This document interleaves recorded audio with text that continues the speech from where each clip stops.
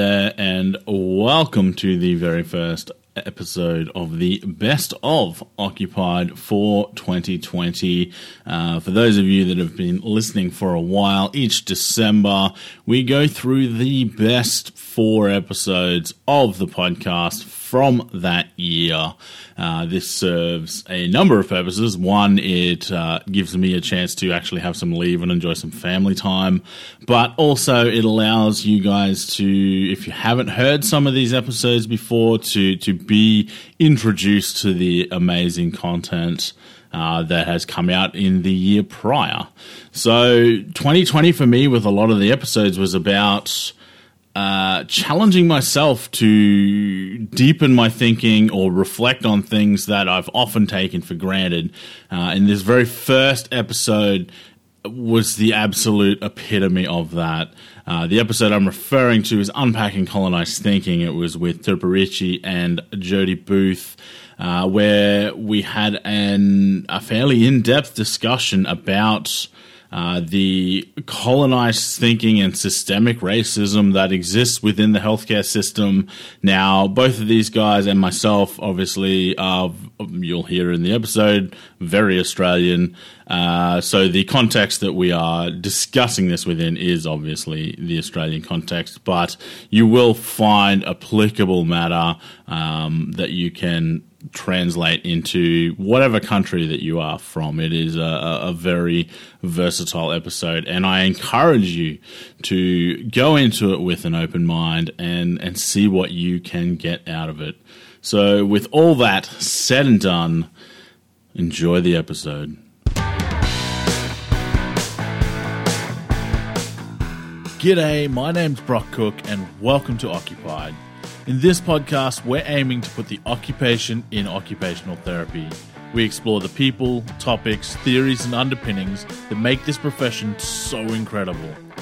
If you're new here, you can find all of our previous episodes and resources at occupiedpodcast.com. But for now, let's roll the episode. I guess a brief overview of the history that was taught. So I went to, when was I in primary school? In the early 90s. Well, most of the 90s was my primary school, sort of 91 to 97. I'm sure Jodie was similar. She'll be fine. And a little bit before that, but let's not go there. But the basic sort of history and the way it was framed when I went to school was the Europeans discovered Australia. This is the words that were used when we were taught, and they colonized Australia and built settlements and developed, I guess, a westernized society in Australia. And it was, I remember reading some of the, I guess, probably kids' history books at the time, and they talked about the natives and the Aboriginals that were there, but it was, in reflection, it was very much a sort of an us and them, and the Western society sort of came and started this new colony in Australia, and it, I guess, gave the Aboriginal people resources and taught them how to, it didn't actually use this word, but I guess in a way assimilate with the culture that they were bringing with them. And I think up until your presentation in Sydney, Tirpa, I mean, obviously I had thought about the fact that was a bit simplified, but I'd never really thought on the deeper context of the fact that it was like a very us and them kind of story that's being presented to kids. How does your, I guess, opinion or your view of that differ? Interesting. So, I guess that there's a lot of educators that sort of talk about why curriculum is so important, and the history of the education curriculum of Australia, right, is very much a Eurocentric, ethnocentric approach.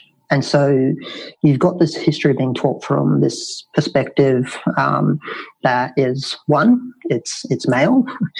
Two, it's very from an upper class, middle upper class sort of perspective, and it's based within a Western context, and it's generally got a religious sort of affiliations, and so naturally that is going to design the curriculum that's going to talk those particular principles and those particular values.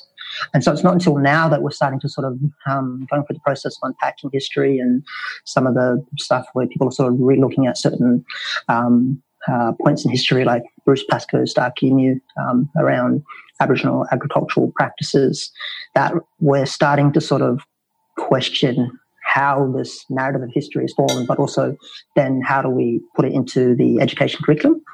And it hasn't necessarily always been the most productive sort of conversation around history within Australia. And I think in the presentation, there's this quote that I use that if it's not in the mind in the classroom, if it's not in the classroom, it's not in the Australian mind, by Lester Benarigny. And so unless we're sort of teaching these particular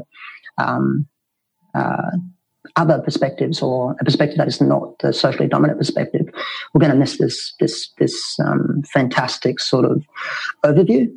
And so what that has done, though, is it's led to, I guess, people coming out of this education system with this very Eurocentric, ethnocentric sort of view of history, rather than so if you were to go into school in the 50s, you probably would have learnt around European history, and then probably around the 70s and 80s we sort of moved into what is Australian history, or what's basically colonial history, that Captain Cook came and discovered Australia, and the narrative which I guess you were participating in, and I was a part of that process as well. I went through that, and that was started around the 1970s, and then led into basically right up into the 1989 Australian bicentennial celebrations.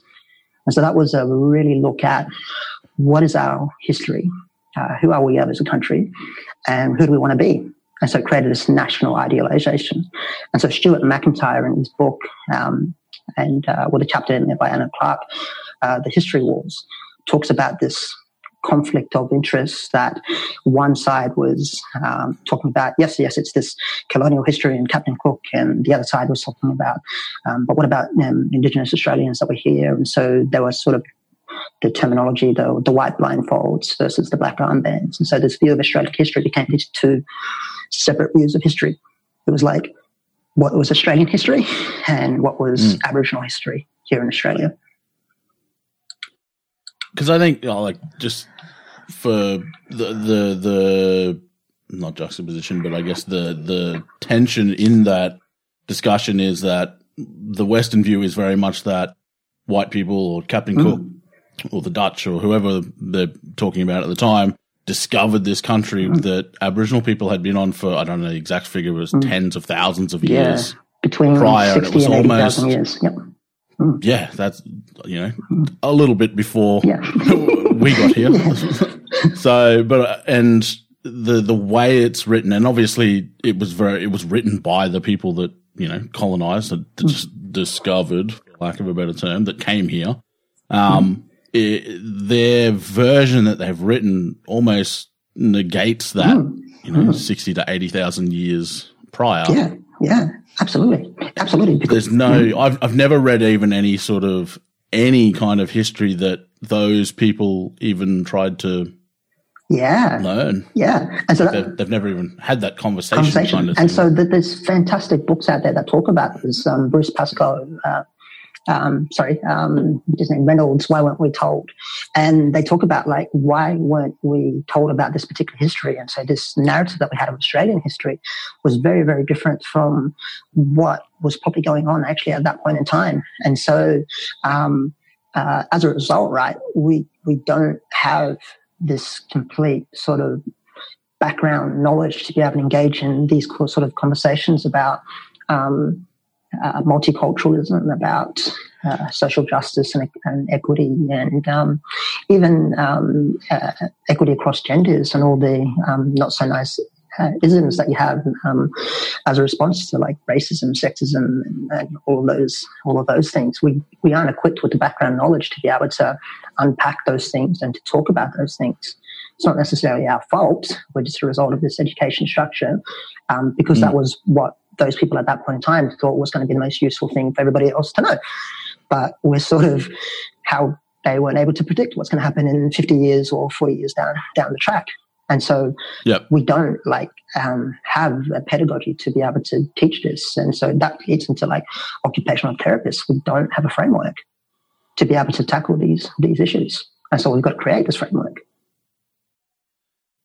I also think another thing that was interesting in retrospect, I didn't really I was a kid, so I didn't really know at the time, but the way and the language that was used to describe Aboriginal people very much seemed to be what was convenient for whoever was writing it at the time. So, if there was people that wanted that land all for themselves, then the Aboriginal people were often described as savages and natives. Justify it, right?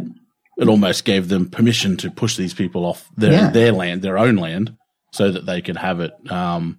Whereas, there was others that would refer to people as the Indigenous people. And, I've read things like they had interactions with them. I don't know how productive the interactions were or how much effort was put into them.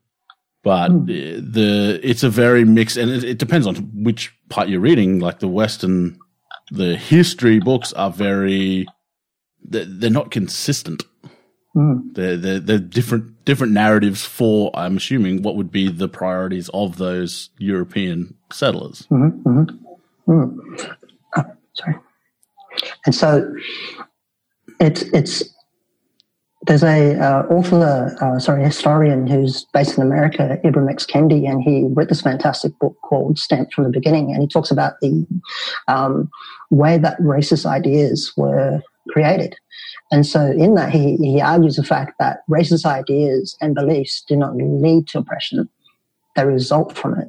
So you create this idea and construct of race to be able to justify being able to take resources, to be able to not necessarily do right by this other particular group of people. And so I think I said in the speech, the note that I did there, was that there was this creation of this idea and construct of race. And in that, you had whiteness and you had the opposite end of the spectrum, blackness. And so trying to basically create a structure in that you can, potentially dehumanize people, take resources, take land for your own wealth and accrual, basically. And so you had these Western colonial powers back in the 14th, 15th, 16th, and 17th centuries creating this process and trying out ideas, and if those ideas didn't work, reinventing them and creating new ideas. And so in this book, Ibram X. Kendi talks about this 14th Portuguese chronicler who was commissioned by King Henry in Portugal to go and do a surveying of not the country of Africa or at that point in time, but the many different nations that created up Africa. And so he sent him to sort of go and see what resources we could acquire and bring back for the colonial powers. And so when he went there, he rationalized or justified his taking of other humans and stating that they, like quoting here, they lived like beasts, they had no understanding of good, but only knew how to live in bestial sloth. And so he's justifying this dehumanization of people for own economic wealth. And then that wealth doesn't necessarily translate into the people living on the streets in those European countries. It translates into those powers and those few getting those resources. So in a sense, creating whiteness and the opposite end of the spectrum, blackness, for exploitation, basically. And so you've had this history and structure, and by the time Australia was colonized, right, this was done, like the Portuguese chronicler was sent out there back in the 14th century.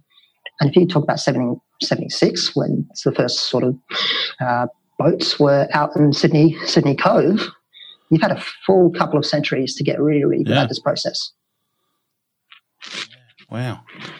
Because one of the things I've often wondered is, my background is in mental health, and I often will talk about stigma in mental health and how it relates and how it can affect, people who might need to seek help for mental health, but sometimes don't because of the stigma, etc. Yep. But looking at how that stigma developed, very much started anyway, way back when, mental health care started, and slightly different because this is kind of well documented, the kinds of things that they used to do to people in mental health, but that sort of gave rise to, Hollywood movies and their depiction of mental health, and that's how it's that's something that happened, 200 years ago has kind of been continuously perpetuated to the general public as this is what mental health looks like.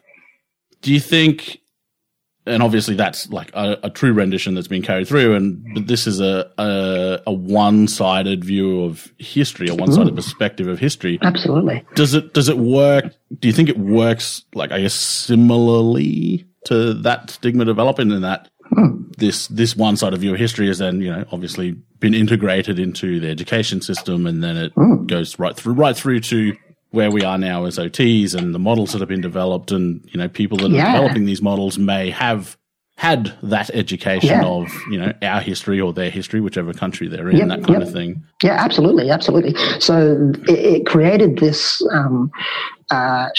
structure that sort of was founded upon this particular view of history. And so that structure is going to be based on those particular values, right? And so if you're teaching about this particular thing, and if you're hearing about these particular things, then the things that are created in that society are going to be reflective of that. And so, like, your institutions, your organizations, your professions, your schools, your doctors, your police, your justice system, and stuff like that is all going to be under that. And so that's what, like, when people talk about, like, what is and who is Australia, it's not necessarily talking about the historical context and injustice about it. It's about trying to support and further sustain those structures that benefit a few but don't necessarily benefit everybody. And so that concept of, like, when Australia was discovered, the justifications was that it was terra nullius, the legal definitions of no one's land. No man's land. And so you've got these three sort of operating branches of this, and Ibram X. Kendi talks about it is it's science, it's the states, and it's religion. And so trying to use the justification of religion or to do some not so nice things in the state and have sciences back it up. And so you've got creations of racist sciences. You've got the state creating legal things to enforce the enslavement of other people and the dispossession of other people. And so in our constitution, Aboriginal and Torres Strait Islander people weren't included in that. And so our constitution is a founding document. So we weren't necessarily included in that. So we weren't included in the who's the system and structure is going to benefit for. And you look at the history of the White Australia policy and how in Australia it was to make sure that the socially dominant group was going to be Western European people or Western European migrants that upheld those particular values, that upheld the church, that upheld the state, that upheld those scientists' beliefs. And so essentially it was a country that was founded on the supremacy of one particular group and not necessarily included everybody else. So it impacts upon, like, our family, our friends, our churches, our sports groups, stuff we see in the news, the stuff we see read in books, the stuff in television and music, right? So that's our socialization. So it's not necessarily one that we are agreed when we were born that we are going to partake and participate in it, right? But it's regardless, that's the facts that we are living in that particular society, and it doesn't necessarily benefit all of us. I think part of Australian history that a lot of people not necessarily forget but probably ignore was, I think it was it up until the late 60s that Aboriginal people were not even like legally in legal documents, not recognised as people. They came under a Flora and Fauna Act, 1969, and so there's quite a few conversations about, is that actually stated anywhere, or is that the point is that Aboriginal and Torres Strait Islander people weren't included in the Constitution, and so therefore we had no rights and no legal standing. We basically didn't necessarily exist. So if we weren't necessarily the Flora and Fauna, we weren't necessarily included in society. So I know there is a bit of conflicting views and narratives about that. So the date was 1969, and that was a referendum that was held in Australia. It's one of the few referendums where I think over 90% of Australians voted to include Aboriginal and Torres Strait Islander people as a part of the citizenship. Because I think that, like, 1969, that's not long ago. Like, most people who are listening, like, your parents were probably my parents were born in 1964. Around. So, yeah. So it's not that long ago. Like, so when we look at stigma and that kind of stuff carrying across for long periods of time, like, this is, there are people you can go and talk to now that were probably voted in that referendum. That were alive in that time. Yeah, and so it's really not long ago. Not long ago at all. And so if you think about, like, the time that Aboriginal and Torres Strait Islander people had to be a part of Australian society, it's only a few decades. And so the permeation of Aboriginal and Torres Strait Islander people across all sort of aspects and spectrums of life is still ongoing. So it's only gonna continue to grow. And so it's a fantastic opportunity there. As we're growing within multiculturalism and we're getting much more people coming into the country than we do have people being born in this country, it's stuff that we should have conversations about and unpack and work with. 1969, sorry, obviously that's after, I guess, OT rolled out in Australia. Yep. So a lot of our profession in Australia, I guess the founding documents, those sorts of things where the profession was, I guess, more formalised in Australia, happened before Aboriginal people were recognised legally as citizens. Yeah, exactly. And so you think about... Do you see that as having an effect? Yeah, absolutely. So if you think about what would have been, if we're talking about, like, the education, if we're talking about it's embedded in our complete socialisation as we're growing up and our entire way of operating, right? Obviously, that's going to have an effect. So what were those people talking about, having conversations about, who were included in those conversations, who were not included in those conversations when that was created? And so if you think about the fact that, like, our profession of occupational therapy was created as a response to some of what we now understand as post-traumatic stress from war, basically. And if Aboriginal and Torres Strait Islander people weren't necessarily were and have participated in every single Australian conflict throughout the creation of this country, then we could have been serving and could have been helping those Aboriginal and Torres Strait Islander people to start the healing process, to start the healing journey. And so that post-traumatic stress that would have these men and women who would have came back with, we probably, due to the societal structure at that time, didn't provide that service to those men and women. And so you've got post-traumatic stress sort of carrying on, and you've got intergenerational trauma, which we have evidence on now. And so not only in our creation of our profession, but also in the way who we were servicing and who we were not servicing at that point in time. And there may have been people that were trying to help these Aboriginal and Torres Strait Islander people at that point in time, but the societal structure then probably wouldn't enable them to be able to do that as best as they wanted to.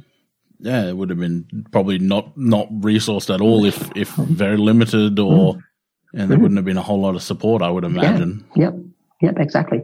And so it's not just necessarily go, oh, look at this point in time and this.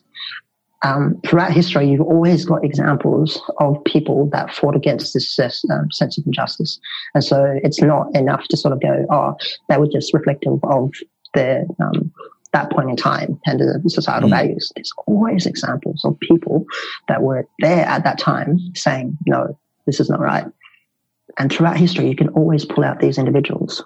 So we can't necessarily justify it as, oh yeah, that was just that point in time. It's like, Yeah. no. And it's often only in hindsight then, sort of, I guess, after a major change has happened that then those people are actually, I guess, properly recognised for what they did. Exactly. Yeah. I was going to ask Jody. So, Jody, you've worked a lot with Indigenous communities throughout your career. Have you seen, or do you recognise, I guess, where some of these differences maybe in how health services are delivered or how they've been designed to be delivered to Indigenous communities? Yeah, absolutely, Brock. And I suppose just to, preface anything is that I have learned a hell of a lot more about myself than I have about other groups of people in working in that space. So I suppose I worked for 10 years in an Aboriginal and Torres Strait Islander health program, which was government funded, and had the opportunity to travel to lots of remote communities, which was an absolute privilege. And seeing how health services differ and not just geographically. I think that that's a really important point, is it's not just about a community's remoteness that can prevent service accessibility. It's also that services, even in big regional centres and in the cities, can be inaccessible because of the ongoing impacts of colonisation. So whether people might have had experiences in going to the health service where they don't feel like their culture is valued, they don't see their culture as a strength in being able to first find the right service for them and then be able to feel comfy and comfortable in going to a particular service. So yes, definitely there are, in seeing it across a lot of different towns and cities, that people, Aboriginal and Torres Strait Islander people in our country, don't have the same access to the government services because of a whole range of issues which have been well researched, but also it has a structural overarching impact that will take a lot longer to resolve. But also there are individuals within those health services who either serve to really provide the most culturally responsive services that they can at that point in time within the system that they work within. But there are also people within those services who haven't thought about how they might provide services differently or better to someone who comes from a different cultural background to them if they're part of a socially dominant culture. So in Australia, we have a program called Closing the Gap, and I know Tirapa has views on the name of it because I remember him talking about it in Sydney, but we'll get to that. But I guess I guess what I see as the positives of that program is that there are health discrepancies between Western population and an Indigenous population that this program is, for better or worse, however it's designed, trying to adjust for. Do you think... So for me, I guess what I'm trying to say is, for me, that's almost a very sort of compensatory model of health, in that, this team's lower than this team, so we'll put more resource into it. Again, probably not done as well as it could be, to try and bring them up to where this team is. Mm-hmm. That assumption that this team is right and that this is the measure of success that we need to get everyone up to, whether Indigenous or whoever. Yeah. That, to me, in reflection after your presentation in Sydney, seemed very much like part of that colonized thinking. I guess they're almost like, we're right and everyone needs to get to here. I was going to throw to Jody first. Is that, in the health services that you've worked in, is that the way that program is, I guess, seen by the people that you're working with, or are they, how is that taken by them? As in the Closing the Gap program? Yeah. I guess what I'm thinking, like my perception now of this is where the goalposts are put and we have to try and get everyone to there? Is it viewed like that within the communities? I don't know that on the ground that the community members that I spoke with who are engaging with health services really would be thinking a lot about the Close the Gap program. And that's not to say that, as you said, it doesn't have value in that, there's obviously some really important aspects of that, provided that the leadership is representative of the people that the program's informing.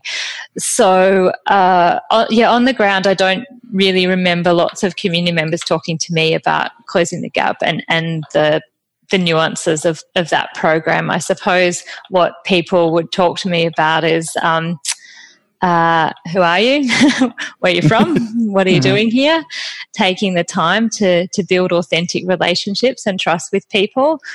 Going back and going back again and going back again. And I think that was probably what the word on the street was more about. If you're not from this community, whether you were a white Australian, someone else, or even an Aboriginal Torres Strait Islander person from another community, taking the time to authentically build relationships and build trust and do that alongside the people that we were working with, and really listening to what the needs of the community were. So as an occupational therapist, trying to not go in there as, I'm Jodie and I'm an occupational therapist. I was just Jodie, and my planning would be through the lens of an occupational therapist. My delivery would be through therapeutic use of self as an occupational therapist, and I would reflect as an OT. But the importance to the people on the ground was that I was Jodie, I was listening, I was learning, and I was responding. So in terms of the bigger overarching frameworks like Close the Gap or Closing the Gap, and again, there's differences in what those terminologies mean in different states of Australia. So I can't really go into detail about Closing the Gap because it didn't really come into the conversations that I had with people on the ground. So I guess what that sounds like to me is, from a systemic point of view, we're trying to deliver two different levels of healthcare to bring everyone to the same level. But what you've just described, I would do with any community that I was going into. Like, it doesn't sound like you were doing anything.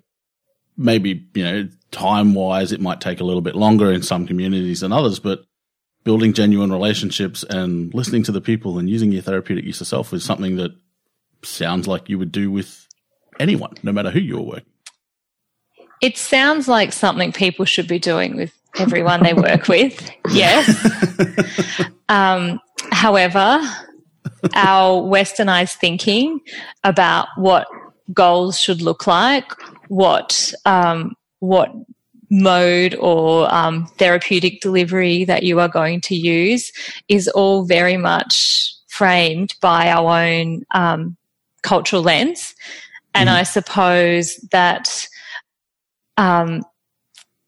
sometimes we don't realise the inherent biases that we are coming with. So even if you are authentically trying to be trying to be present and to listen to the people that you're working with, you will still be filtering what you're hearing through a lens that, for me, belongs and is situated in a white middle-class upbringing.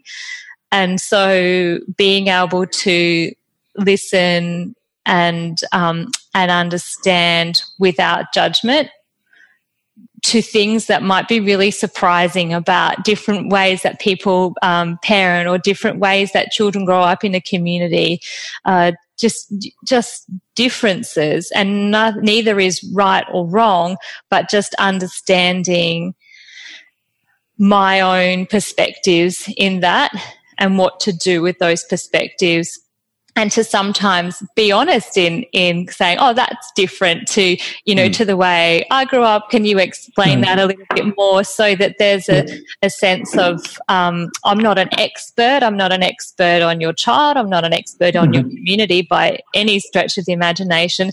I'm an expert of myself. And if we can have a conversation about those, then we can get to a point of working together and trying to address the inherent power imbalances that come with not only being a therapist, but for me, being a white therapist going into a community that has had potentially decades and decades of other white people come in and try and not work alongside, but work to or upon a group of people. And I think that certainly when I started, I didn't realize the level of unpacking that I would have to do and continue to do to be able to try and, and provide those client-centered services and consider, what occupation and what occupational therapy means in communities that might not be familiar with OTs, and also, as Tirupal alluded to earlier, and I'm not sure if that's going to be part of this conversation, but around what does what some of the language of our profession obviously belongs to or has been developed by a certain group of people, namely those in the socially dominant culture. So how do I need to be mindful of the language that I use, not only in terms of some communities where English won't be the first language, but also in the language that of our profession that inherently biases, a socially dominant culture. So just jumping in there, right, Jodie, we're talking about this process of having to critically reflect.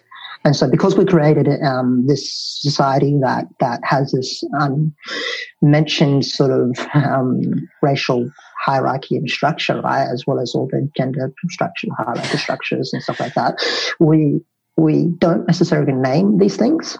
And so we don't then, we fall under the assumption that everybody is just like us and we're just this one big homogenous group.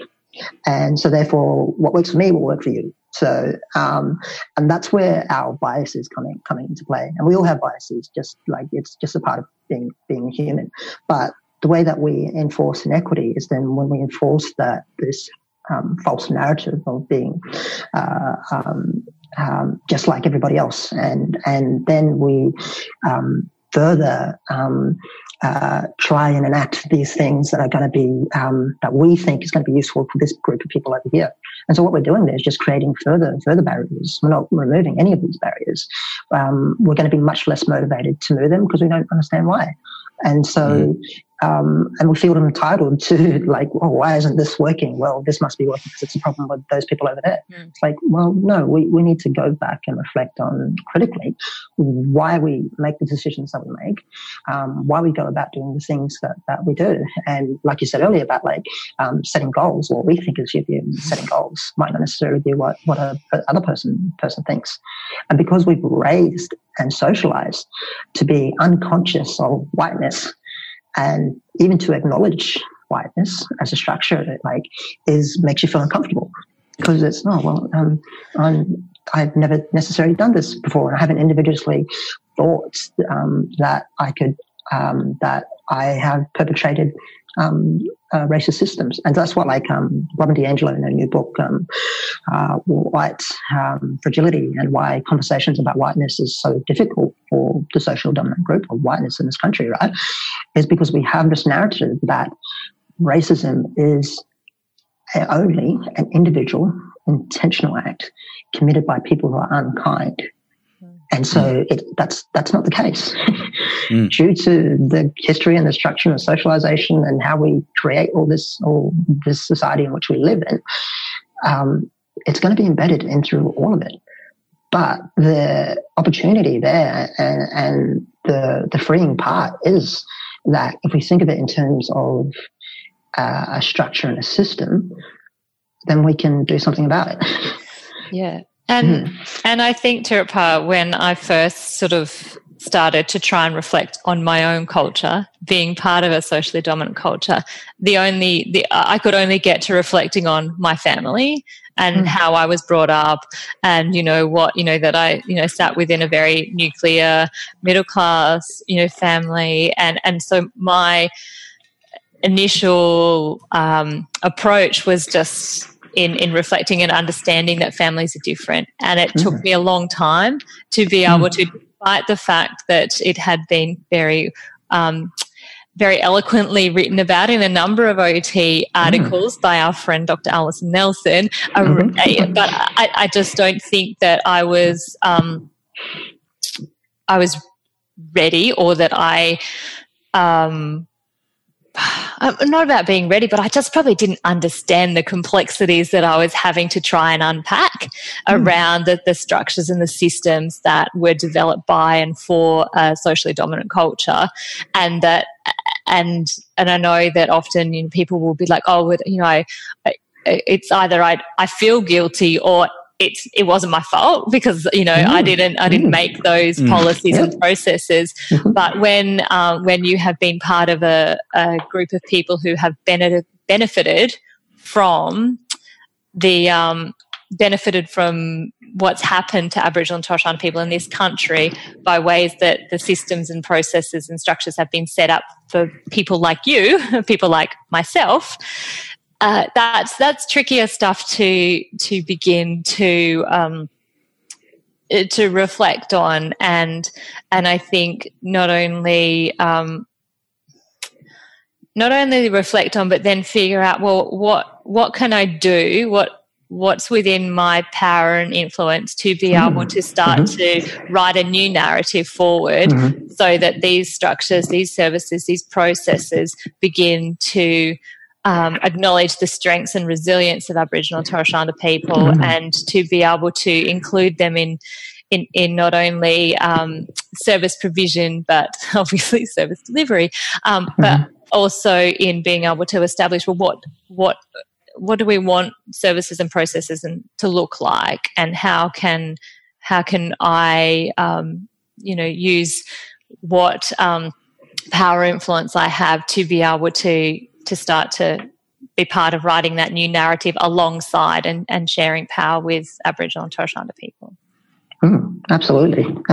I think there's a great point that you touched on there around that, starting the process and the journey and the uncomfortability around it, right? And then by trying to do it from a point where you can see that similarity. And so the stuff that Richard Delgado writes about around interest convergence, that we do converge on this ideal of family. We share that. We share that as a family sort of, we see that as a potential medium to be able to unpack some of these issues. And what does a family structure look like? And what does mine look like in comparison to other people's families? And so trying to find those particular things in which you can sort of find a supporting relationship to be able to, or supporting narrative to be able to go on that process and on that journey. And it's a tricky thing to do when you haven't been taught that you need to go on this journey. Yeah. And so like naturally there's going to be this, because we're taught within a Western context that we are individuals, we subscribe to the idea of meritocracy, and so I have achieved what I've achieved because of me, when that's not necessarily the case. You have achieved because, yes, you have some skill set, but you have been positioned in this point in time with these particular resources, with this particular background, to be able to achieve these particular things. And so we think in this completely conflicting narrative of how do I then go about that process of unpacking or readdressing those particular things. And it's tricky, but it's not a process that cannot be done. And it's a process that is going to hopefully improve you not only as a therapist or as a researcher or whatever, but it's going to help you as an individual. And so we go on this process and we go on this journey, and then we sort of need those external factors to kind of help us go on that or continue that, whether it's books, whether it's podcasts, whether it's people, whether it's whatever, because we haven't been given this reflective mirror to say like, oh yeah, you look like this, or you've got a particular thing like this or whatever. And so we've got trying to create these checks and balances for ourselves. So that process is tricky, but it's really important to sort of go on because it's going to improve, like you said earlier, Jody, about the service delivery or the practice or whatever. It's a really important thing to even get to that point. And so for a majority of Australian as a society, we're at this sort of place where we either kind of get it, but we're not too sure about, we're either on the other end of the spectrum or just not getting it and explicitly shutting it down, or we're at that place where we kind of get it, but we're not too sure how to move forward with it. It's kind of like the existential crisis of environmental impact that we're living in today, right? It's just like, yes, this is this big thing and it's important, but it's too big for us to unpack. We're not given the tool sets to be able to unpack things on a global level. It's just biologically we haven't been created to do that. So we've got to create a structure to be able to do that. And so we get this existential crisis moment and we don't know what to do. And so we're kind of generally at that point.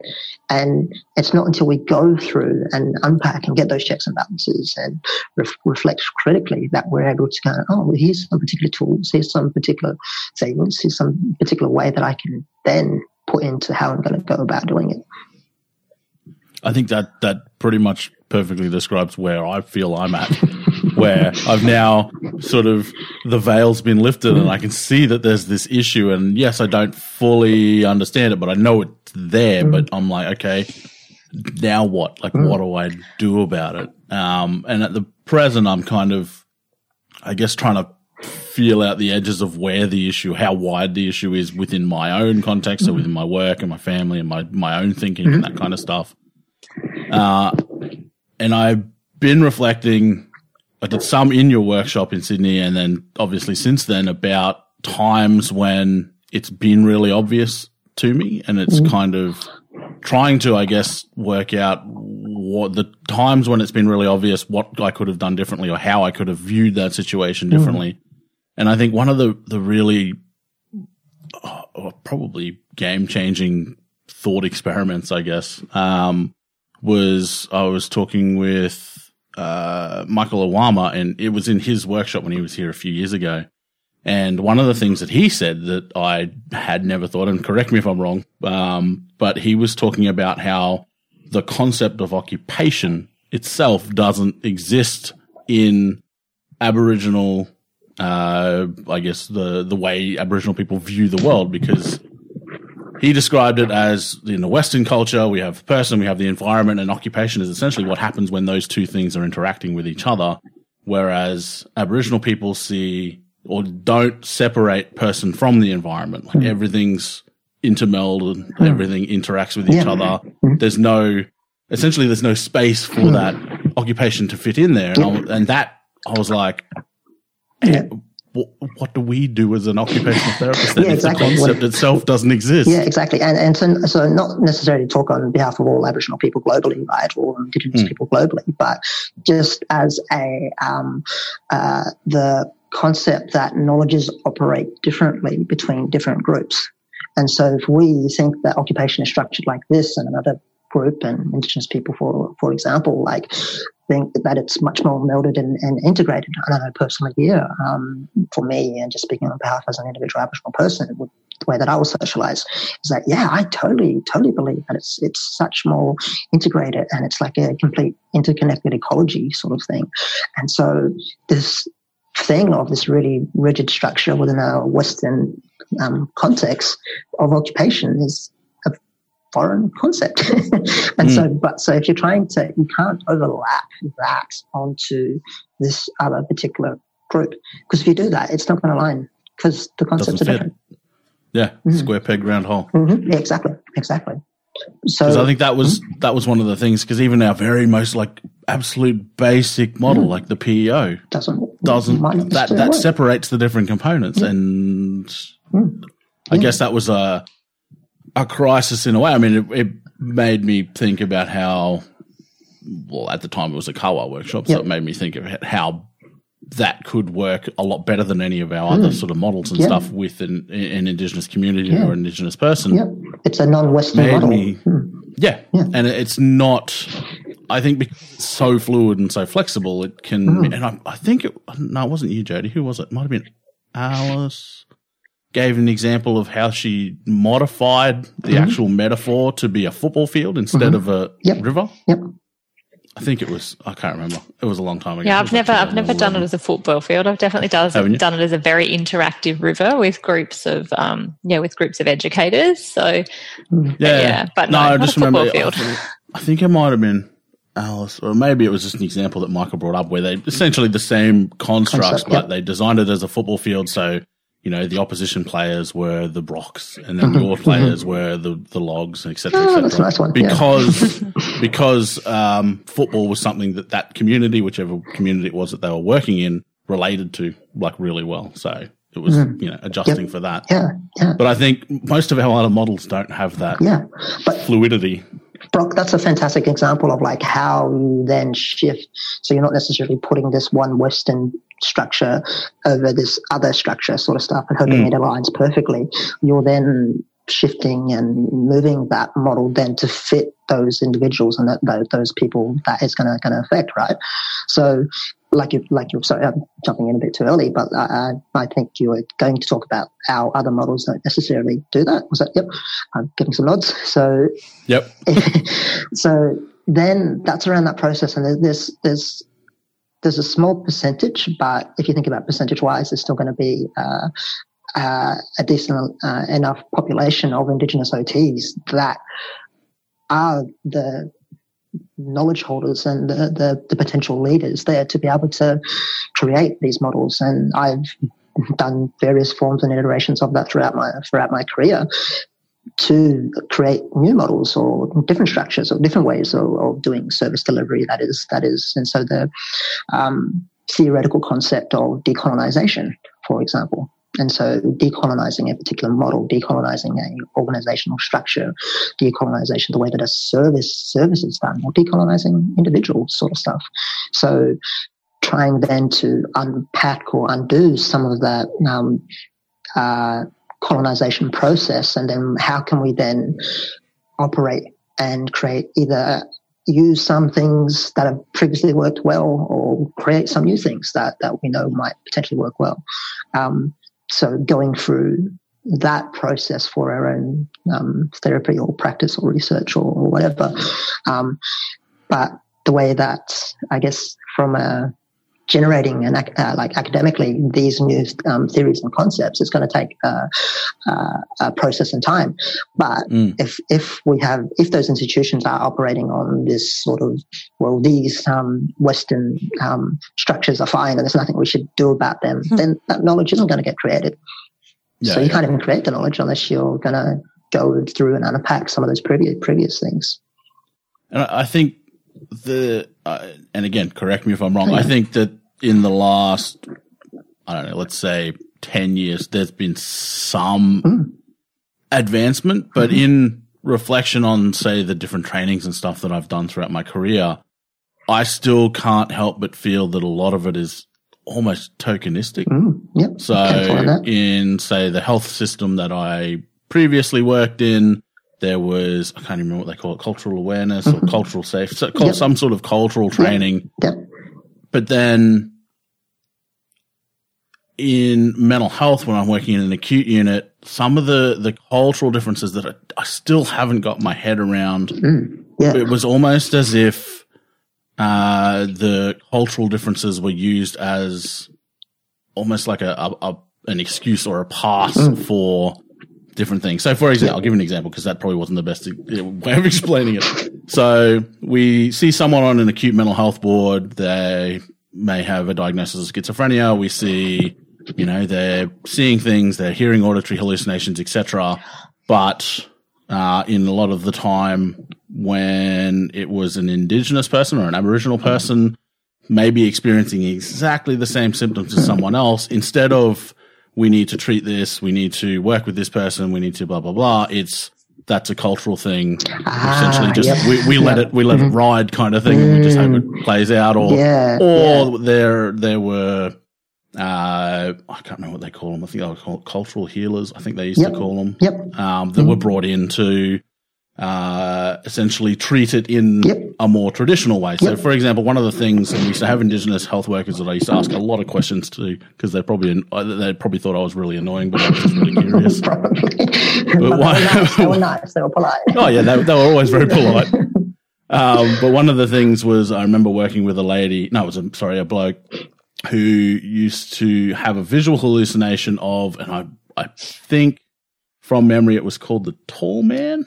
And the Indigenous worker explained to me that this hallucination was something that would appear to people from that guy's community when done something wrong to the family. So the only way to get rid of that particular hallucination was to essentially mediate that thing, whatever had happened. So the hallucinations were happening within the cultural context of that person's experiences. Yeah. So that kind of had always confused me. Like, I understood that, but it more confused me about my own culture. I'm like, so different. You've got this really in-depth understanding of exactly what that hallucination is and how to deal with it without pumping people full of medication and all that. So different. And then here's us like, ooh, that's bad, let's get rid of it kind of thing. Yeah. So in our own culture, it made me question what we do, because I'm like, you guys have Indigenous people have this much better understanding about what's going on and how to deal with it. Yeah. So there's a few things that come to mind there, and that's how one of them is around sciences and the supremacy of Western sciences, right? And so Western sciences being the one true science that is tried, in quotation marks here, tried, tested, and accurate. And it's not necessarily true. There's many different knowledges that have generated their own iterations of science. Basically, there's many different cultures that have that. And so if you think about when Western history of sciences, when in European medieval times, when they were coming to terms with diseases and what are the biological functions and what are this in across down in Middle Eastern society, they were treating mental health.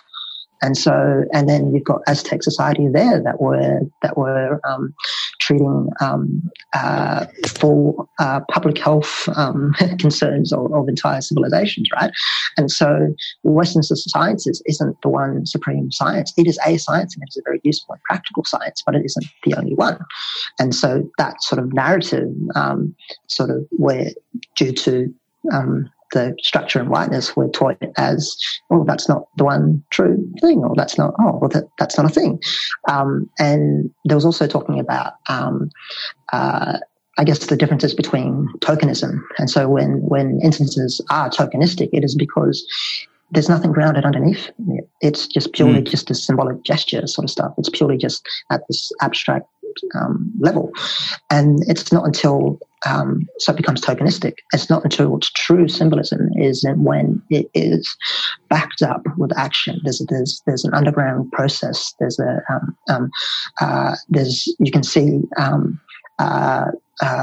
I guess a process of an outcome. And so that's not to say that this particular cultural awareness training didn't necessarily meet that needs. But cultural awareness training is a spectrum. And so because we're at that pre-cultural level now where we're sort of, what do we do about it and how do we approach it? And the only thing I guess, is the interest convergence sort of stuff that I was talking about earlier. So what is it with the reality of which I'm dealing with? And so for the mental health sort of stuff was yours. And so if you're teaching a cultural awareness level sort of stuff at, well, here's the history and here's this, it's not going to help you to do your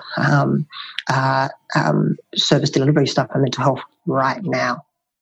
All it is just the foundations. All it is just this like, oh, well, here's so you know some of that.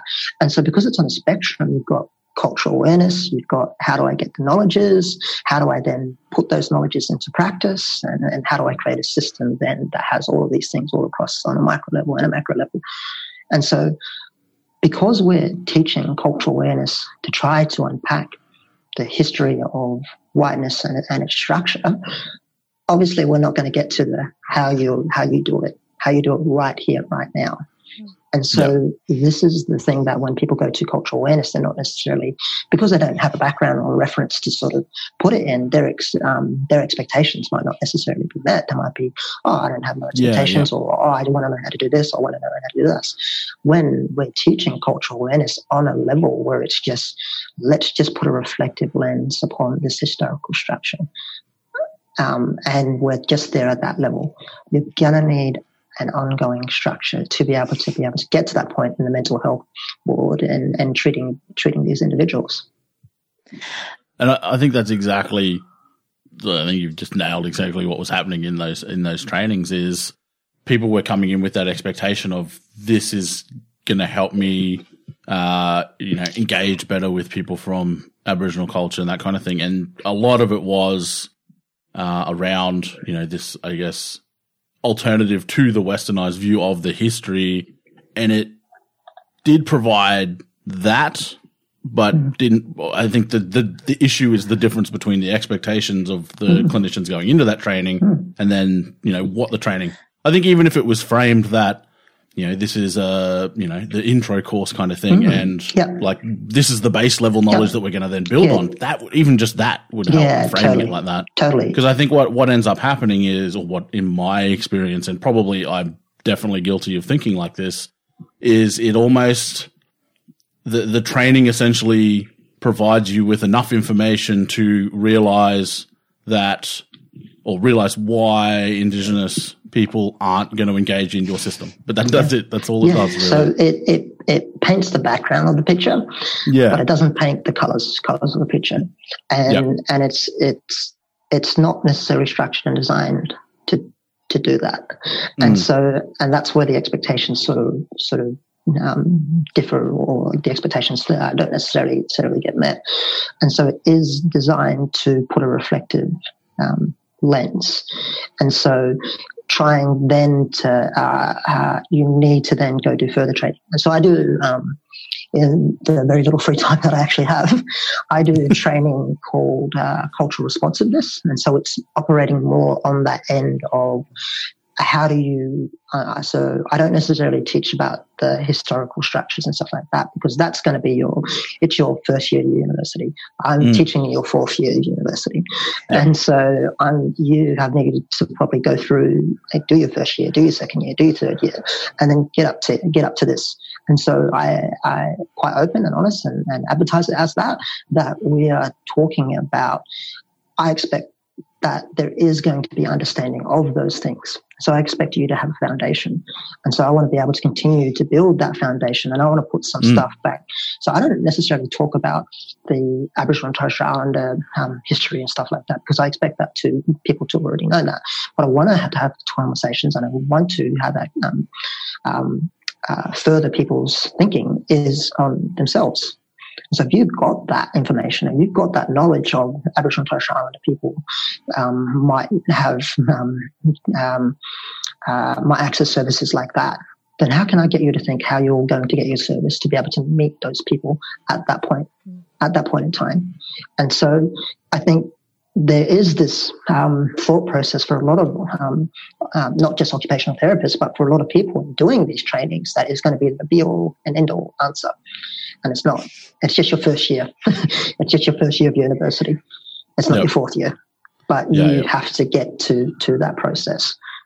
Yeah, and Jody, Yeah, no, I was just probably going to add on to that, because Tiruppa and I yarn a lot. And I think that, I've also been to those government trainings, and absolutely, like when I first started, I went to that cultural awareness training and walked out and went, how have I been an OT for this many years, having been through school, high school, and then university? How is this just the first time that I'm, learning and understanding the impacts of colonisation on Aboriginal and Torres Strait Islander people's health and well-being? And I know that there are shifting sands, particularly, it's really nice that I see, in my kids' daycare centre, that they are engaging and partnering with Aboriginal and Torres Strait Islander consultants to look at how they can support little people's development of understanding the strengths and resiliencies and celebrating Aboriginal and Torres Strait Islander culture and acknowledging the first people of our country. And so that's really excellent. But as an OT, who I'm not a dinosaur, I'm not too old.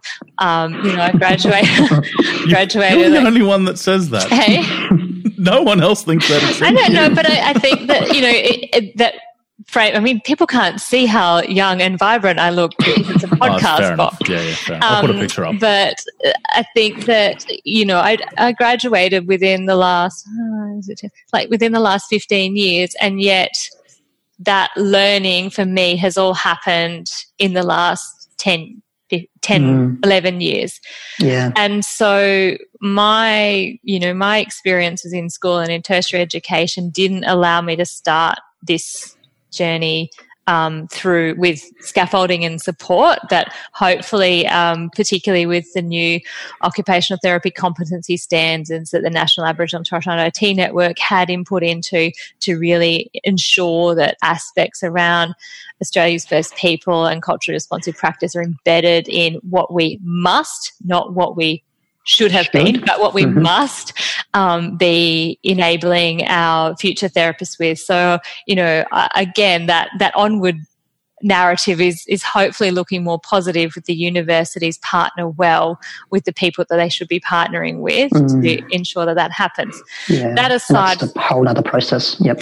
Yeah, but I think from an individual level, going to those government cultural awareness trainings, and Tirupara and I talk a lot about the heavy lifting that one has to do, and often because growing up as a socially dominant culture, if you go, I need to learn more about this, then everyone looks towards the Aboriginal and Torres Strait Islander people to do that work for them.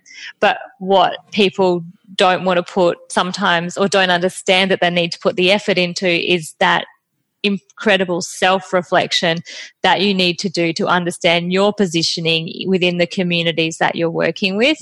And so, as Tirupara said, that those cultural awareness trainings are the foundation. They're like your first year uni, and then as you track onwards with that, it's not only about learning about what's happening or what's occurred or what continues to happen with a different group of people. It's also about going inwards and continuing to understand yourself in that space and being willing and open to listen and learn and be a non-expert.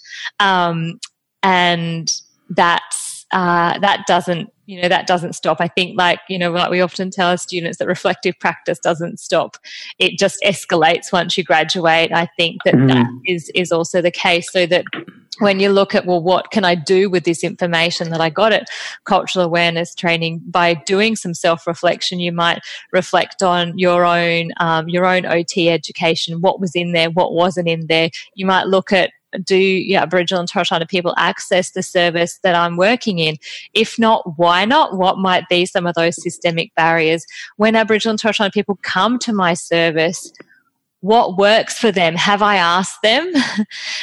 What doesn't work for them? What about this service isn't happening? And when we consider the social determinants of health that often impact on Aboriginal and Torres Strait Islander people, how can me as an OT in this particular space consider what are some of the social determinants of health that are impacting on people's access to this health service? Is there things around transport that are really tricky? Is it that that their family obligations might put their own health last on the pecking order because they have to, look after their own kids or potential extended family? That sort of lack of egocentricity that is such a strength that families wrap around each other might not be part of my family story. So that considering what are those other social determinants that really could be impacting on people either accessing in the first place or continuing or having ongoing contact with a service, and how you can ask Aboriginal and Torres Strait Islander people about that. There's a really good point there, Jody, that you're talking about around that turning the lens or the gaze inwards. And it's so difficult to do that, even just as a person that is a part of a social economic group, but just as all individuals, like talking about and ourselves is a difficult thing to do. And so we don't necessarily have the deeper level lens that's needed to be able to think about some of these issues and some of these problems, because we weren't provided that in our socialization growing up. And that can bring up the defensive barriers that, like, oh, this heavy lifting is hard, and so, it's not making me feel good, or whatever. And so this wall comes up, and people just like, no, I'm just happy in this little space that I have for myself, sort of stuff. And then the work doesn't necessarily get done. And so those barriers are normal to sort of come up, but those barriers need to be, why is that barrier coming up? Why am I thinking that that's uncomfortable? Why do I feel like this? Because it's not until you turn that lens inwards and think about that you're going to think, well, that was due to my socialization for this, or that was due to, I haven't experienced these things before. Why haven't I experienced these things before? Well, I grew up in this particular area and I didn't necessarily have to think about these things. It was a socially homogenous area. And so, and segregation happens. It happens here in Australia. And so it's just done by postcode. So, you might not necessarily have had conversations with people that looked and differently from you.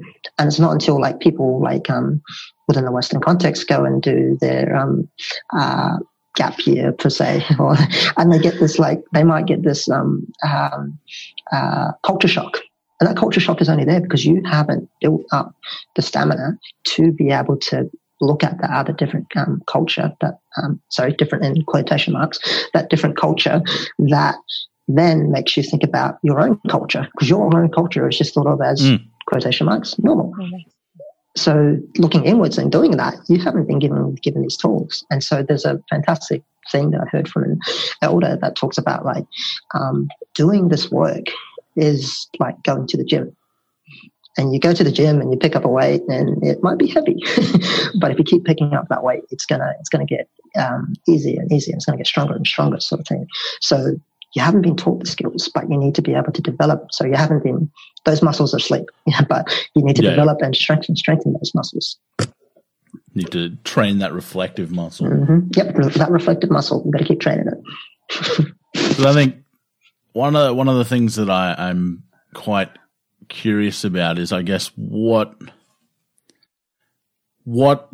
you, and this is going to be completely opinion, but what you think the end goal should be. Because at the moment, I feel as if a lot of services, such as Closing the Gap and that kind of stuff, are almost in addition to the health service that we're, so intent on keeping as is. Do you think that it's a matter of, I guess, adding all these extra services and different services, or is it possible for us to, say, in the ideal world, scrap what we've got and develop a health service that doesn't have those, I guess, systemic barriers for certain populations and can be applied similar, I guess, to, say, the Kawa model versus any of our other models, doesn't have that barrier, and you can apply it to anyone. It's not an Indigenous model. It's not, a service just for Indigenous people to, try and make sure that they get equal access to the health services that our Western model gives to Western people. But a model that's going to be beneficial for everyone. Yeah. So do you think that's possible? I'm always, I structure myself in this sort of narrative, and a bit of it is because it's helpful for me to be able to do the work just personally. But I think of be critical for the now, be hopeful for the future. And so I think it's always having that ideal world there, and this is what we should aim for. But that's just a fantastic way to think, in the fact that now we need to think about the processes to be able to get there and what's going to lead us to that point. And I'm conscious that we because we haven't been shown this, the easiest thing to do is to go, just tell me the answer. Just tell me the thing to do. Just tell me how to do it and I'll do it. And that in there, like it then stops the work from being done and people from going on that process, because then that just says like the barriers just disappear. All of this stuff disappears. I don't necessarily have to think about that. I can just think about the end outcome. But to get to that end outcome, you need to do the work. And so there's so many students, and I get this from other OTs when I'm at conferences, and just people want to have conversations is tell me what to do. But it's not about telling you what to do. It's telling you that you need to go and do. And so you need to go and do the self-reflective stuff. You need to go and do this stuff. So yes, keep the perfect world in mind. Keep the ideal thing of like, yes, we're going to create this that's going to be beneficial to everybody, except rather than just a few. But start the process of getting there. Jody, did you want to, I think there's a good, probably input that you can have there. No, I think that, reiterating the point of do the work. But I think also that, within health services that there are Aboriginal and Torres Strait Islander medical services and primary health services, which for some spaces include allied health services. So considering where you're positioned, and probably geographically within a service, but also within your own cultural identity. But thinking about, what are the potential partnerships? So, if we want to keep in mind that there, let's continue to build hope for an amazing, inclusive health future. But for the here and now are there partners within the communities that you sit within that you can work alongside with to improve the current services that you're providing or that your organisation is providing, and reaching out to people who are potentially better engaged with the Aboriginal and Torres Strait Islander communities or the First Nations communities that you're providing services for, and exploring what those partnerships could look like, which will help you to continue to do the work that you need to do in that self-reflection space, but also to provide potentially and hopefully more culturally responsive services along the way. There's so many resources out there. There's so many books to read. There's so many papers and reports and things to be able to go through and read. Go and read that and start that process. And I guess we're going into more the pragmatic sort of stuff. But if you are reading that, really, it's going to be difficult to engage with content that you're not necessarily familiar with. And so trying to, build a foundation to be able to engage in that content is really, really, really important. So if you're trying to do biology, you don't just jump into biology. You've got to jump into some of the basics, the periodic table. You've got to jump into some of this stuff before. And so, yes, there are the resources out there, but you've got to try and create that process to be able to go and engage in those resources. And I think this is that, like going back into the social aspect of it, is we don't have that process, and being conscious of, yes, we've got this service that we want to do. Yes, we've got this research that we want to do, but that service is in an institution, and that institution has a history. And so you're doing this micro and macro thing at the same time. So do you think as part of that it's important for people to actually, I guess, try and find, because most people wouldn't know the history of their service that they work in. Absolutely. Do you think that would be an important step for people to actually, like a starting point, I guess? Absolutely. Yeah. What's the institution? Know where your service is actually situated. Yep. Know where your profession's history is. Know where your service is situated. Know what your institution was created from. Know the particular history of where the funding comes from. Who created it? Is there a picture on the wall of a older white gentleman on the wall? And so if you go into various universities and you go through and see who the previous vice chancellors are, who created or founded universities, who does it look like? What did that person come with when they created that? Yeah, definitely. Because I think that's probably, for most people listening to this, it might be, where's that starting point? And I think for me, that starting point was at first finding, I guess, probably the most jarring part of everything. And that's where I started. And that was the concept of whiteness and my, even not making excuses, but my unknowing role in perpetuating this system. I think that was the jarring part that sort of kicked me off into like, crap, like what, how did I let this happen kind of thing? Yeah, exactly. And I've been there too, Brock. I realized, because we're taught to, this is an individualistic society. And so we taught to, yes, me as an individual has this thing. Why is this like this? But that's not necessarily the case. And Kimberly Crenshaw, who's a critical race theorist and has this fantastic TED talk that talks about this around intersectionality. And so we as individuals don't just come with one sort of blank identity. We come with a multiple of identities. You're a male, you're a female, you're a parent, you're black, you're indigenous, you're whatever sort of stuff. And so our intersection of identities then brings us a certain value sets and certain knowledges. And so my intersection of identities is I am Aboriginal, I am a man, I am now in the middle class. So I wasn't always in the middle class, but that's that process and that learning journey.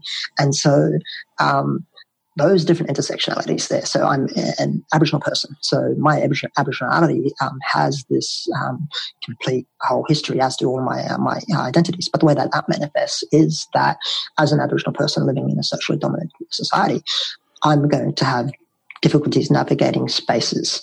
As a male, that might be a bit easier. No comment. yeah, exactly. So it's what's the different roles that you need to play in the different spaces. And so as an Aboriginal person, I have a role in being on the mic and telling a narrative and getting myself in books or whatever, making sure that I'm represented in there and I'm giving this information and knowledge. As my identity as a male, my job is not to be on the mic. My job is to open the door. My job is to call it out when other women aren't represented at the table with the conversations. That's my role. And so we have different roles in the various different intersections of identities, right? And so when we're coming to do this work, we don't necessarily do this work as an individual. Let's just do this work on Aboriginality and address this inequality there. But we are addressing injustices. And so if we see that injustices like the Martin Luther King Birmingham Address, right, if we see the interconnectedness of injustices where we have multiple roles to do, we see that they're all connected. And so if one threat to injustice is going to be a threat to all injustice. So as we navigate these spaces, we have to be conscious that what is the particular role that I have to play in this particular instance, in this situation. So it doesn't become this individualistic sort of racism or sexism is just done by nasty people. I can be a perpetrator of sexism. I can be a perpetrator of racism against other minority groups, sort of stuff. And so it's kind of being conscious of the roles that you have to play in where your identity sort of comes to the forefront.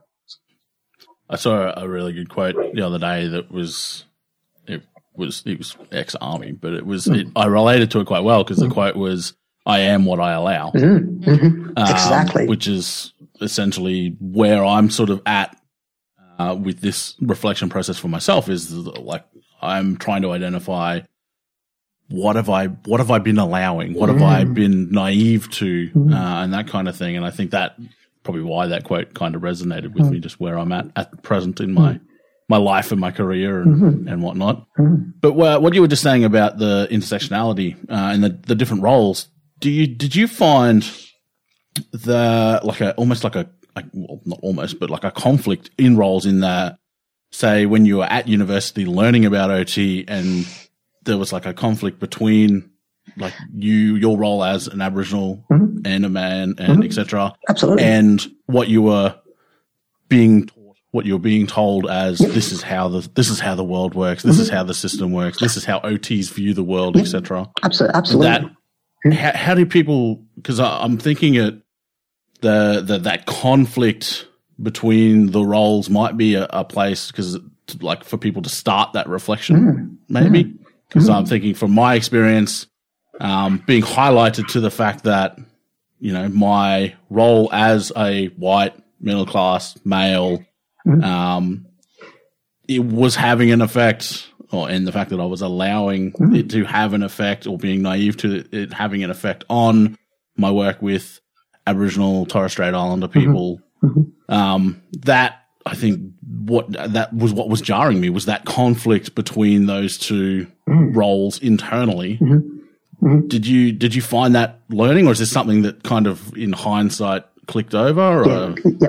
So obviously, personally, when you are in those situations, like it's a lot of the work is going to be done if you're not socialized with those particular skill sets, or to see the other or otherness or anything like that. A lot of the work for a lot of social dominant group is going to be in hindsight. And so it's going to be until, that felt a little bit awkward or a bit weird. But going through that and going through university, and obviously the stuff we're talking about curriculum, right? The stuff we're talking about curriculum, like there's a certain curriculum that is being taught from a certain perspective with certain values being influenced in it. And so getting to that point in time in my life where I loved reading, and so I had some of the tools to think about some of these things. And so when I was taught concepts, I would be sitting there critically reflecting on how does that intersect with the various identities that I come with. And so there might be a particular, and I guess that is the concept around objectivity, right? That we're taught in university that we are objective and we have to be objective therapists and we can do this. Well, objectivity is, and not only Ibram Kendi, but a couple of critical race theorists talk about this. Objectivity is just a group collective subjectivity. And so its objectivity is deemed by those who deem it as objective. And so learning about objectivity in university, I would be, I'm not too sure about that one. And so I'd have to then, how does that influence my practice? Well, the way that I influence it and how I'm going to be an occupational therapist is by being conscious that I can't be objective, that I'm going to come with these biases, and being, how can I then set up a system and a structure where I can account for these biases? So if I come in and I'm just like, well, I'm going to naturally gravitate to what is your cultural identity? What is how you're going to navigate? And what is this? And the person, individual comes in and they're just like, well, I just want some help with my foot. Then how am I? Yes, I'm going to account for these things. And yes, I'm going to go help that person with the injury that they have. But I am going to be conscious that I do come with those particular biases. And I don't want that person to particularly come back with the same problem with their foot when I realize that where they are working is not going to be helpful for supporting their foot. It's going to be like, well, there's some work there that's going to have to be done to the workplace or something like that. And then, well, there's work that's going to be done on a team level there. There's going to be work that's going to be done on an organizational level. And so this process there that I have a role to play on multiple levels, not just treating the foot. That has just blown my mind wide open again. I've never thought of objectivity like that, and it's completely true. Wow. Okay. But going through that process and coming to these realizations, then now you can start that process of reflecting, right? And so after you had this podcast chat, right, you're going to go away and then think about that. And then you're going to think, well, how can I then do something about that process? And so then you've got to go through that process and find the medium that works for you as far as accessing that information. Is it books? Is it readings? Is it podcasts? Is it YouTube clips? Is it talking with another expert sort of stuff? What's the medium that works for you that's going to get you the knowledges to be able to implement how you're going to account for objectivity now. So, wow. So, in reflecting on that, so every, I guess, objective thing then has a root in either a group or a culture or like objective thought, I guess. Yep. Everything that we measure, which makes total sense. Because, say, for example, if we're doing a mental state exam in mental health, it's meant to be all objective. It's meant to be what you see, what you describe. But when you're learning about it, they give you the specific language to use it, and it's not common language usually. No. That's I'm speechless.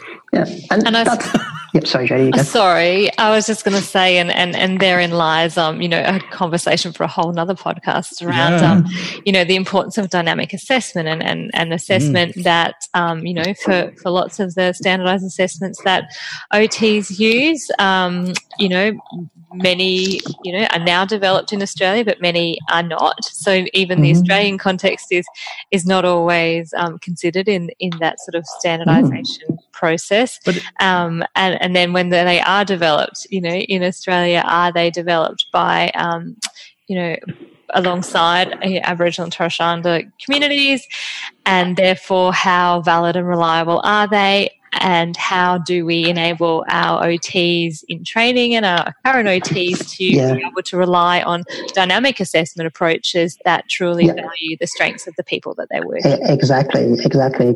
And just to say on standardized testing, so the history of standardized testing was back in the 1800s with a statistician, Francis Galton.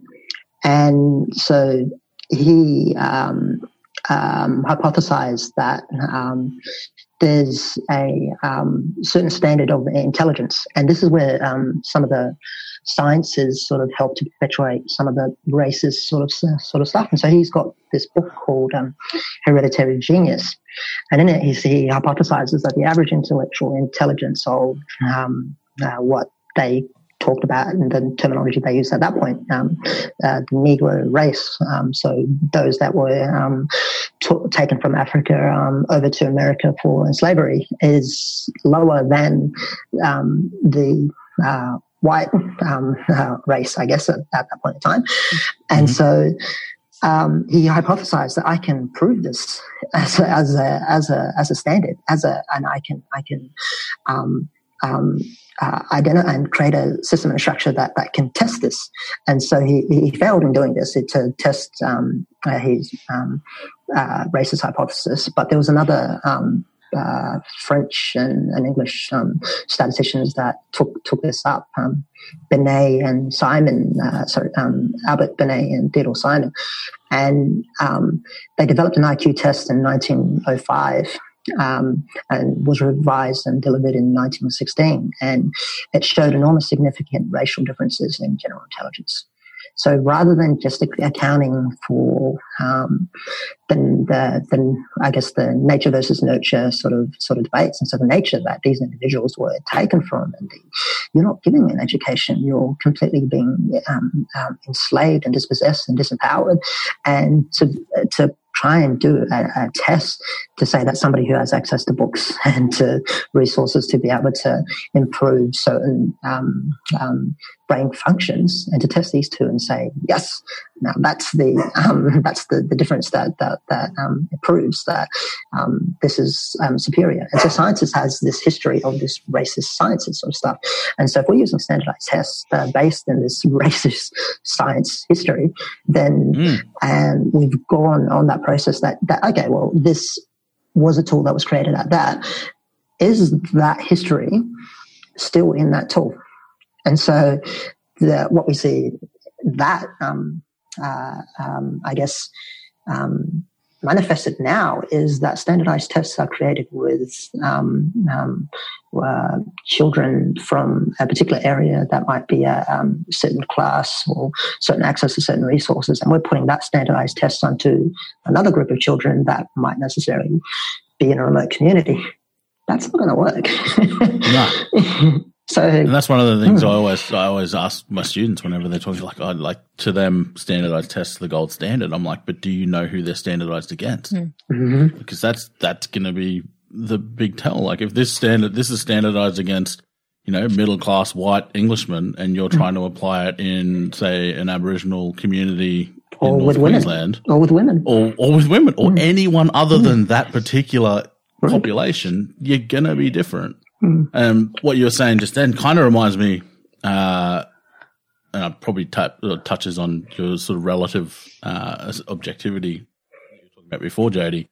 In the fitness industry, people talk about fitness and what fitness is, and this is fitness, and this is people have an image of what they think, like what is peak fitness kind of thing. And it's generally what most people don't think about is fitness is often sport specific or functionality. So like if you're a marathon runner, being able to run probably just over 42 kilometers the fastest you can is the measure of fitness. Whereas for someone like me or someone who engages in powerlifting or strength sports, like strength endurance and peak force output is fitness, but it's probably not often, it wouldn't be what most people would picture when they think fitness. Because the other thing is people talk about, oh, this person's so fit, and it might be, say, bodybuilding. I don't care who you are. Bodybuilding's an eating disorder.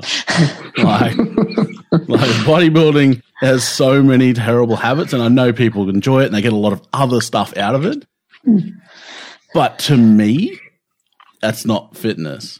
So it just reminds me of that sort of concept where we're all using the same word, but it's going to be very specific to, what you need from your sport or what you expect from whatever sort of training you're doing. And so we apply that logic into stuff like that, around fitness, around stuff like that, but we don't include race and the racial constructs into that logic. We haven't done that. We don't do that. We include all these other things which are relevant to our socially dominant group, but we don't include this thing as well.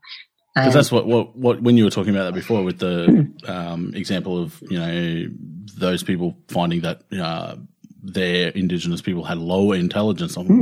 My thought is, well, what is intelligence? Because my thing is, if say you were looking at say a traditional Japanese, where did I get that from? A traditional Aboriginal community living on land using traditional means. If you put me out there and said, "Here, you survive." Like these people, I'd be dead in 2 days. I wouldn't know where to get water. I wouldn't know where to get food. Whereas, over the thousands of years, that culture's developed that intelligence in order mainly for survival, but to thrive through their process of science. Yeah, exactly. Yeah, exactly. They've had a hypothesis. They've tested it. They've tried it, and then they built it into their structure, into their institution, their that society. Was like when I was a kid, I used to watch a lot of shows like I think it was Les Higgins, like about Bush Tucker. I think he was called Bush Tucker. Yeah, I love those as well. I watched them as well. And it was a lot of the stuff was, and he used to say like you can eat this, say it's a berry or something, you can eat this, but you have to do all these different treatments. And it was like I have no idea how people discovered that doing it this way was poisonous, but doing it this way you could eat it through their sciences. Obviously a process. They didn't just go, I'm going to boil that with some paper bark and then it'll magically be editable kind of thing. Exactly. And that sort of not knowing is being socialized into us, sort of stuff. So if we kind of be critical of that process and what is it that we don't know and how do I need to go find about that process? I think then we then are going through, we're doing our work in addressing racism and inequality because we're looking at purely just on a one micro level of like looking at sciences sort of stuff.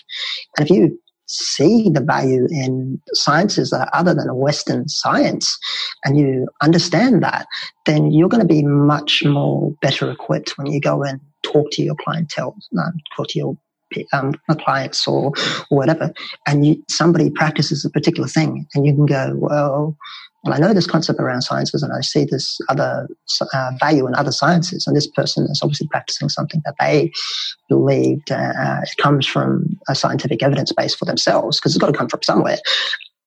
Then you can work with that person's lived reality and to be able to create a specific therapeutic practice that works with them. And if you're not necessarily on that process, you're just going to do what's the status quo now, which is, well, we're all homogenous, and so this must work for you, what works for me, sort of stuff, and not working. So it's going to, yeah, exactly. So it's going to improve our therapeutic practice. We're going to identify the need for further research on particular things that we don't know about, that is inclusive of other people's realities and cultures and sciences. I suppose just touching on the where we were before about some of the pragmatics, and just to direct people to some things if they want to have some frameworks or structures that might support them. So in the Occupation Centred Practice with Children, a practical guide that was from 2017, there's a whole chapter in there on the Making Connections framework, which is authored by Alison Nelson, Michael Awama, Christelle McLaren and Tara Lewis. So that is a good, something good to go and have a look at if you haven't read that already. And something that I stumbled across through the Twitter sphere on occasion that I dip into Twitter, Brock, you know that it's not my forte, but I saw something interesting pop up on my screen. And so it's an article that came, it's only just come out, but it was on the back of, I believe, some of the conversations that started at the last WFOT Congress. And so the article is called Challenging the Status Quo, Infusing Non-Western Ideas into Occupational Therapy Education and Practice. So it's written by two OTs in the States who are from a white socially dominant culture, to my understanding. I could be wrong because I read it last week and some of it might have fallen out of my head, but it was a really for people who might have gone to that cultural awareness training and then gone, what can I do? It gives some practical examples of reflections of how these therapists have taken that conversation about, oh, geez, I didn't realize that I was contributing to the ongoing white Western nature of my profession.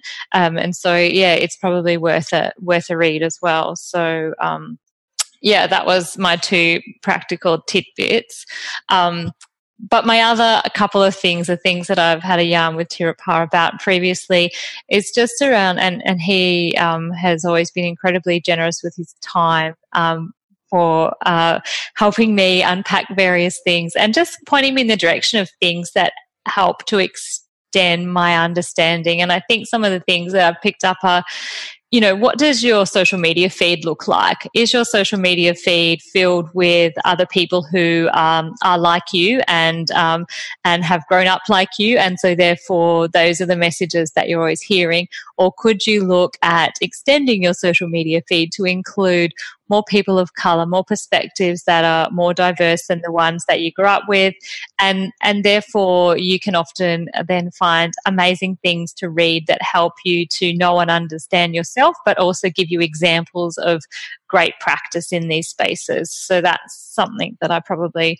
wanted to just highlight as well. And I think the other thing is, Brock, you just said, you said a little while ago, I am what I allow. And I think what I've learnt from that is around, if you are in spaces in social media or in public spaces where things happen that are whether it's overtly racist or it's a perseveration of a systemic racism type act or understanding, being able to find ways to call that out in a way that acknowledges that people who are genuinely racist and are saying horrible things in social media, which does happen, you know you're not going to shift that person's opinion by your comment. But your comment could help people who might not have an understanding that what they've said is wrong, and your comments could help to take people from a place of, oh, I might agree with that racist dude to, oh, sorry, dude or lady, but to help them to go, oh, that's got some information in it that I can understand and connect with, so therefore I might lean away from thinking the same as that terribly racist person that I've seen on social media. And even just from other people of colour's perspective, like a voice in opposition is a really, really strong thing because of the way that our society is structured, that if you remain silent, you're just supporting the status quo by your silences. Yeah. And so for a person of colour who's scrolling through that, you might look at that and think, wow, that's fantastic. That's somebody who's actually saying, no, this isn't right.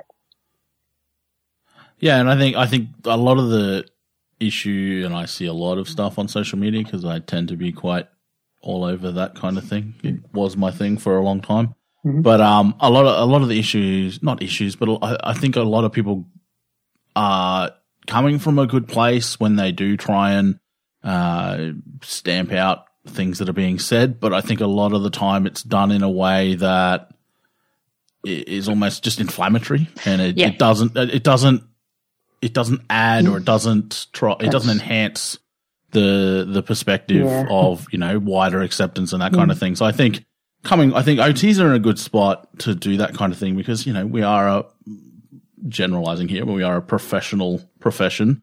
We have the ability to at least learn and understand context and different perspectives and that kind of thing. And I think if we're able to, when we do see that kind of stuff, frame it in a professional way rather than just, you know, don't be racist, calling people out and inciting a riot kind of thing. Because that's not, I don't feel, and again, my completely white middle class perspective, I don't feel that's helpful. Because then people immediately, and it happens in all sorts, not just with race, it happens in all sorts of things. It happens, I see a lot of arguments at the moment around like the gender pay gap, and a lot of people just are straight up concrete with their ideas. You're not going to shift those people, but there are people that have, you know, sort of on the fence or slightly not sure, don't have all the information to form a good opinion. So being able to provide information in a professional way that people can actually relate to and interact with, as opposed to just throwing a blunt opinion at someone and telling them that their opinion's wrong and your opinion's right. Yeah, and people I think the ability to have those discussions is what's missing.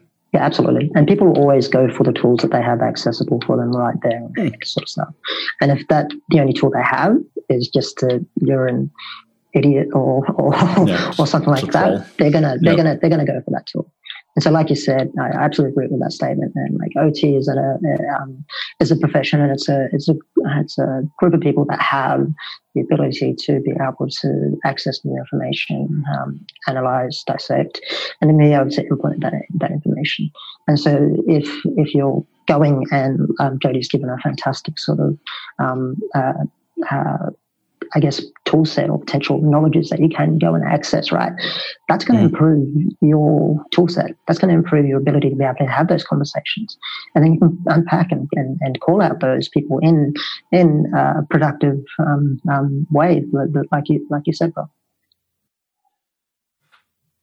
Yeah. There's a few other resources, and I'm happy to throw any links or anything into the show notes if you want me to put any resources like the reference to that paper and stuff, Jodie. Yeah. One of the books, and I haven't read it yet, but I have just got it, that you mentioned in Sydney and you've just mentioned again today, is the Dark Emu. And I've seen multiple sources that it's a really good, I guess, starting point to get your head around some of that base historical knowledge and how it's perpetuated up. So I mean, again, I can't speak to it because I haven't read it yet, but I've heard it from multiple sources that it is a really good book. It's a fantastic book, and it talks to some of the conversation we were having about around sciences and other knowledge sets and things like that. It's a fantastic book. And the good thing is, for those people that, like me, don't like reading books, it's also on audio. That's what I've got. Yeah. So I will be listening to it in the car on the way to work and home for a few weeks. Yeah. There's I probably would have definitely recommended that. And find the medium that works for you. If it's audio or reading a handbook or watching a YouTube clip on a talk or something like that, find the medium that works for you. So I'd probably just add to that list. There's a lot of critical race theories out there. There's a lot of people that write about decolonization. There's a lot of, if you can find somebody that writes at and I guess this is the stuff within the profession, we haven't necessarily had the opportunity to develop some of these knowledges. And there's people that are in this process, and there's people that have developed some, but it is minimal, I guess, or it's not as there's not a whole lot of it. And so reading outside of the profession and reading especially stuff around history or critical race or decolonization or whatever is fantastic. But I'd probably say two other books. One I think I've mentioned both of them, but one of them is Robin DiAngelo's White Fragility and Why It's So Difficult to Have Conversations About Race. I definitely recommend people for that. And one that's on that historical perspective and does talk about the oppression effects, but a lot about racism and how racism is manifested, is Ibram X. Kendi's Stamped from the Beginning. It chronologically sets out how some of the racist ideas were created and implemented.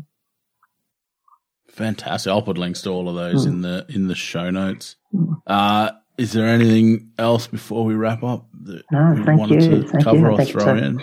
I think it's a worthwhile, thank you for providing the platform to be able to have a conversation about this. I think it's worthwhile. That's absolutely my pleasure. Thank you for giving up your time and your expertise and allowing me to pick your brain. And my brain is just absolutely exploding at the moment. So I've got a lot to process and reflect on. Thank for both of you. Thank you for coming along and making this happen. Like I said, it was probably the most impactful session that I had in the whole conference, and it was the day before the conference even started. So, it's definitely had a massive impact on me. So I'm just super stoked to have been able to, I guess, unpack it a little bit more with you guys today. One day I might be able to do a keynote there. Yeah. That would be amazing. Well, I think it's something that's needed. Even sort of reflecting on, our profession from a national perspective, the conference that we had our national conference that we had in July, had a range of panels and sessions that were delivered by our Aboriginal and Torres Strait Islander OTs. There was, so much more content that people, were delivering that was supporting, our services and curriculum in terms of working with and learning from First Australians, and I think in comparison to the national conference where Tirupara and I first met, where we'd met over a series of teleconferences over a series of months, and then came together with a bunch of our friends to be able to deliver a pre-conference workshop that was, I believe, the only thing on the national conference program that year that really was looking at how OTs work with Aboriginal and Torres Strait Islander people. So I think that, in those few years, 6 years between those conferences, there's, our profession is stepping up. And again, going back to what Tirupara said earlier, hopeful for the future, because in those 6 short years, things started to shift and shake, and hopefully that will continue to happen and happen with the leadership of the Aboriginal and Torres Strait Islander OTs that we have in the country. Yeah, it's definitely, and the work being done. That's something I can definitely attest to. Like, I've been to the last, 4 national conferences, and up until this last one in Sydney, the content was very, very minimal, and it wasn't even sort of mentioned. There was the welcome to country at the very start of the conference, and for most of those conferences, that was pretty much it. So. Yep. I think it's awesome for the scientific committee and whoever else was involved in actually making that happen. And I'm hopeful that the next one's in Cairns. Yeah. So I'm hopeful that perfect opportunity. There can be even more. Yeah. So it's a fantastic opportunity up there. And shout out to our friend and colleague, Mandy Stanley, who has been on the scientific committee for many, many years. And so not only her, but many other people, I guess, going off and doing the work and doing the unpacking and going on their journey and doing the readings and stuff like that to be able to get it to a group collective thing that now we see the value in it and we're going to do it, sort of thing. So it's some great work by some individuals to get it much more prominent and not only just there, but get some really great breadth and depth in it as well.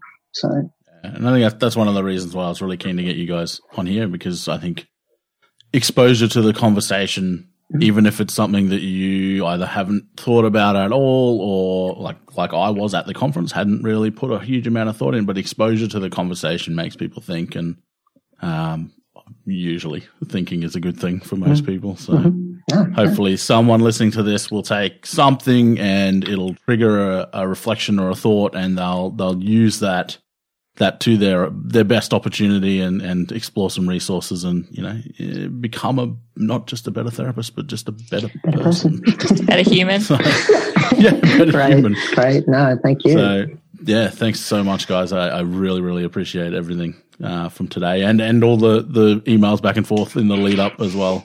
All good. Thanks, Brock. Good. Thank you, Brock. Thank you.